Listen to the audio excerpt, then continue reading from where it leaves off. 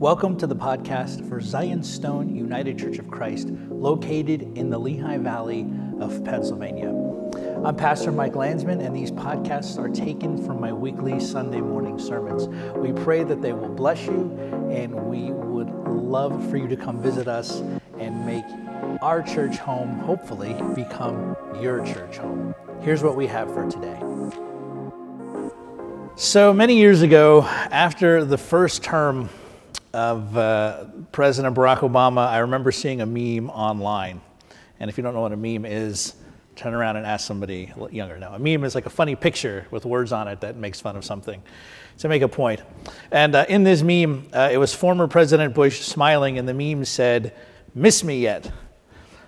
And then a few years later, the reason why that somebody made that was during that time there was a lot of fighting around reforming healthcare and other issues.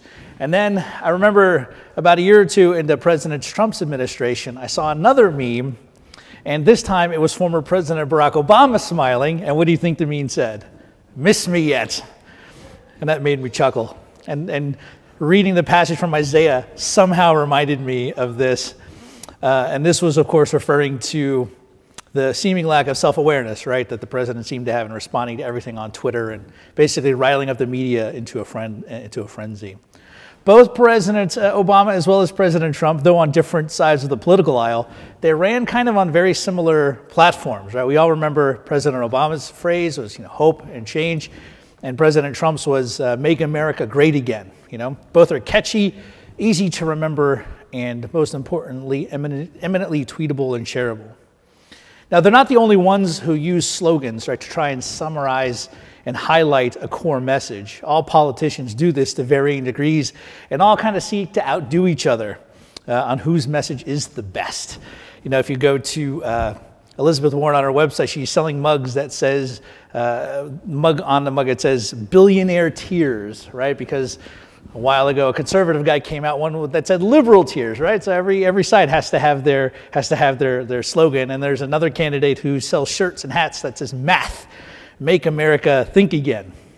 And I mention these because every few years we work ourselves up supporting deeply flawed people on the left and on the right who think they know what's best for us. And we get into arguments over which person can truly lead us away from whatever cliff we're on the edge of teetering off of at the time. And we do this because we have an idealized picture in our minds of what America was or what it should be, regardless of what side of the political aisle we are on. And also to top it off, we all have an idealized figure, right? This great person who we hold up as the one person who really got what was going on in the past, and even in spite of some flaws, was the best at it. And we all hope our candidate can live up to that. And the situation in Palestine at the time of Christ, even though it's far removed from the political systems of our day, there are some interesting similarities between their expectations of a coming king and the expectations of a coming king and what that coming king brings in our own time. So when we turn to the passage of Isaiah, it says we get some pretty stunning things read to us. It contains two things to note. It contains the promise of a king and the king's activities of a ruler. We're going to stick primarily in Isaiah today. It starts off with, "There shall come forth a shoot from the stump of Jesse." Now, we all know, if we've read our Bibles, and if you don't know, that's okay. I'll tell you who it is. Who is this referring to? Like, who generally is the son of Jesse in the Bible? David, right? David, the son of Jesse, anointed king over Israel by the prophet Samuel. Now think to yourself, when you read the Bible, David hardly ever shows up, right? Kind of a minor king, kind of unimportant. They just kind of gloss over his life story, right? No, David is like probably besides Solomon, right? One of the most important kings that we see in the Bible. In the Old Testament. And when we look back on his life, we see God promise him that as long as he follows God, then his heirs will always sit on the throne. And God honors his word to David. And in David, even though he himself committed many sins, he repented of those sins. And he's seen as an example of a godly king. David was also a warrior king. He was tasked with fighting the enemies of the people of God, and he led many campaigns against the Philistines, the Amalekites, and others. He was surrounded by mighty men of valor who accomplished great deeds for him. He reigned under a united kingdom, all 12 tribes of Israel, after the death of Saul and his sons. He conquered the Jebusite city of Jerusalem, and he made Jerusalem his capital, and he had the Ark of the Covenant brought there to Jerusalem. He's credited with writing many psalms, and he desired to build a temple for God. We also have a really interesting story of him as they're bringing the ark into Jerusalem to bring it up into where the tabernacle will be, because there's no temple yet. He's dancing around in his skivvies. Imagine that. Right? All us dancing in our PJs, walking into church.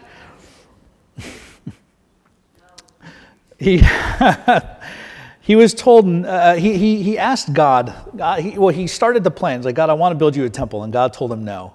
But what he began to do is store up material that his son Solomon would use later on to construct a temple. And he sounds like a pretty amazing guy, like an amazing king. And even after the disaster with Bathsheba and Uriah, because of his repentance, he's considered a king who followed after God faithfully. If there's any king anyone would want to emulate, it would be David. Indeed, when we read Scripture, when we read the kings of Judah, the Bible will tell you he followed God as his father David did. Or it'll say he did not follow God. He did not honor God the way that David, his father, did. So imagine hundreds of years later, right? The United Kingdom has been split into Israel and Judah. And Judah is the kingdom where David's descendants will still reign. And they're constantly with odds with one another, as well as with their surrounding enemies. Now, eventually, Israel is going to be completely wiped out by the Assyrians, and all of its people led into exile, leaving only Judah. And Judah, right, when we read the book of Jeremiah, they're also going to be in exile, but they'll be led back after an amount of time. So with all of that background, imagine how this passage of Scripture would have sounded to them. Probably unbelievable. We are going to get a new king. This new king is going to be amazing. Just as the Spirit of the Lord was on the prophets of old, so too will the Spirit of the Lord rest upon this king. He's going to know what to do. He's going to know how to rule practically. He's going to be a good military leader. He's going to have good diplomatic judgment. He's going to know the Lord. So he will be a faithful ruler, a faithful follower of Yahweh. Imagine hearing a prophecy like this at the time of Isaiah, where Isaiah tells them a king is coming who's going to do all of this amazing stuff, this reign. What's going to characterize this coming king's reign, this descendant of David? Righteousness and justice. And righteousness is mentioned several times here. So in light of being gifted wisdom, understanding, and counsel by the Spirit of the Lord, he will be the only one who can judge rightly and fairly. It says he will bring justice for the meek and the poor, people who throughout history are always marginalized and scapegoated. And we have an interesting shift too here, right? For some reason, predatory animals no longer hunt their prey, and their prey no longer run from them. In fact, they lay down to rest together, and just for good measure, we'll throw a little baby. Oh yeah, there's a viper's nest over there. Isaac, go put your arm in there. Okay, Dad. Nothing, right? Nothing. No biting, no chasing, no killing, no tearing. We have this very interesting shift. And there's this impossible presence of peace that has changed everything during the reign of this king. And this happens because the earth, Isaiah says, that's later taken up by the prophet Habakkuk, shall be full of the knowledge of the glory of the Lord as the water covers the seas. And we understand that this king then is not just a regular human king, but this king is God himself, come at last to set everything right. Think of it, a world finally at rest, where all striving has come to an end, when all sin has been dealt with. And we have to note who brings this about. Right? God brings this about, not me, not you, not legislation. God brings it to pass. That does not free us, however, from caring about the meek and the poor and seeking justice for them. Rather, it frees us to work for them in the here and now, knowing that the Lord is one day going to come and set everything right. And he says here, Isaiah, in the setting everything right, he also says this, he shall strike the earth with the rod of his mouth, and with the breath of his lips he shall kill the wicked. Passages like this make us really uncomfortable. Really uncomfortable. And oftentimes what many people do in church is they don't like to talk about this aspect of the coming of Christ, which for us is not a time of doom and gloom, but a time of joy, a time of God is come and everything is being put back in order. Everything is being set right. For everything to be made right, for every injustice, every evil act that has been done in secret, for that to be avenged means that those who committed those acts will not get away with them. And remember, this king has the spirit of wisdom and counsel and understanding. This king is the only one who could do this. This is a promise for us, brothers and sisters, a promise of hope that all human wickedness that looks like it will never be accounted for will eventually be dealt with. I remember there's a movie a long time ago. I don't remember the name off the top of my head. All I remember is the bad guy monologuing to the good guy. And one of the things he says, in this world, the bad guy can win. And to an extent, he's absolutely right. In this world, the wicked can win. We even see that in the Psalms, where the psalmist will say, Lord, why do the wicked prosper? Why do they triumph over me?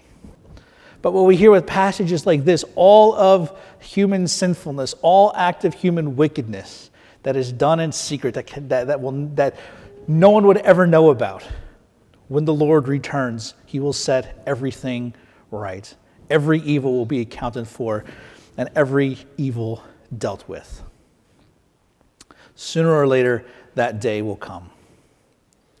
And at the end of the passage, we see something amazing, that he not only will rule over all of the nations, not over Israel, but also over all the nation. And St. Paul continues that, right, in his reading, in that reading that we heard from the book of Romans. He continues his thought about the Gentiles. And he explicitly says the promise that God made to the patriarchs was not just for Israel, but for the nations, for the Gentiles, right? This coming king has come in the person of Jesus Christ. And this rule and reign that Jesus Christ is bringing, we talked about this a few weeks ago, right? The already and the not yet. It has begun while we await its coming in its fullness. Right? This has begun to happen, and God will bring it to pass. But he says the promise God made to the patriarchs was not just for Israel. So you have to wrap your mind around how, in the time of St. Paul, how revolutionary that would have sounded to the Jewish listeners. And that's part of the task of the book of Romans, right? You had the Jewish Christians, all the Jews, if they were Christians or not, were expelled from the city of Rome for, I think, a year or two. Or eventually able to come back in. And then when the Jewish Christians came back in, when they tried to reintegrate with the Gentile Christians, there was some conflict. And St. Paul writes, that's one of the reasons why he writes the book of Romans, to help them work through this issue, right? Because for the Jews of the time, Abraham, Isaac, and Jacob are their patriarchs, right? That is the one whom God spoke the promises to. The Gentiles did not get the patriarchs. What St. Paul does, what he says in Romans is, you had the patriarchs, you had the law, the Gentiles had natural revelation from God, right? That they didn't have the law codified like they did, but they still had the revelation, however God revealed to them at the time. So nobody is without excuse, Paul says. So the promise of the patriarchs is not just for the people of Israel, but for all nations. This root of Jesse will come forth not only as one who will rule Israel, but his rule of justice, righteousness, and love will draw in the entire world. Because like Isaiah writes here, the knowledge of the glory of the Lord will cover the earth as the water covers the sea. The knowledge of the glory of the Lord will cover the earth as the water covers the sea. And when we hear about this word knowledge, right, it's not a mental kind of, oh yeah, I know God in my head. I can tick off these boxes. This knowledge is experiential, right? It's an experiential relationship that we have. And so you might think to yourself, well, how is the knowledge of the glory of the Lord going to be spread throughout all of the earth? And if you're scratching your head thinking that, you might as well turn that scratch into a pointer and point it at yourself. Because when we hear words like this, we should think back to Genesis. When it says God created male and female, it says God created them in his what? Image. And in his likeness. And he tasks them as his image bearers to spread that throughout all of the earth. So what we see over here is a recapitulation of everything God was telling his people to do in Genesis. We, as the body of Christ, made in the image of God, are taking that light to the nations. Who Christ is, what Christ has done for us, forgiving our sins, freeing us from death, uniting us into the family of God. This is not just for a select group of people, but for all nations. And you, brothers and sisters, are the vehicle of the beginning of that transformation. And you might think to yourself, wow, that's a lot of pressure. It kind of is. It kind of is, let's be honest. It's a lot of pressure that you, each and every single one of us as individuals, we are to bear the image of God to others. We are to bring the light of Christ to others through works, through good deeds, through helping the poor, all of that important work. But we also spread the knowledge of the glory of the Lord through the preaching of the gospel by calling people to repent and to turn away from their sins and to be baptized and to trust in Christ for forgiveness of sins. We can't have the one without the other. The knowledge of the glory of the Lord will cover the earth as the water covers the sea. And we will one day, brothers and sisters, receive a king who will deliver on all of the promises of hope and change, all of the promises of truly becoming great, the promise that we wait for in Advent, that begins in Advent, our Lord Jesus Christ's incarnation, the entrance of the glory of the Lord into the world localized in a baby boy. And through Christ, the glory will spread from one to another, from me to you, and to those you come in contact and minister to yourselves. It will spread from one to another, just as it began thousands of years ago in Bethlehem, moving through history, and will eventually envelop the entire world. And may our Lord Jesus Christ, this Advent season, fill us with joy, and may he prepare our hearts to receive him. And may we bring his light and love and righteousness and justice to a world awaiting him. And we give him all glory and honor together with the Father and the Holy Spirit, now and forever. Amen. Thank you for listening to the podcast. Be sure to check us out online, zionstoneucc.com, or on our Facebook page, Zionstone UCC. I'm Pastor Mike Landsman. If you want to get a hold of me, shoot me an email at malandsman@gmail.com or through our social media page, like I just mentioned. If you could take a couple minutes, we would appreciate it if you went to a GoFundMe we've set up, gofundme.com/SaveZionStone, in order to donate towards some big repairs that we need to have done to the church. So if you could donate anything, we would greatly appreciate it. If you're in the area, come worship with us. Our services are at 10:15 and our Sunday school is at 9 a.m. Thank you so much again for listening. May God bless you.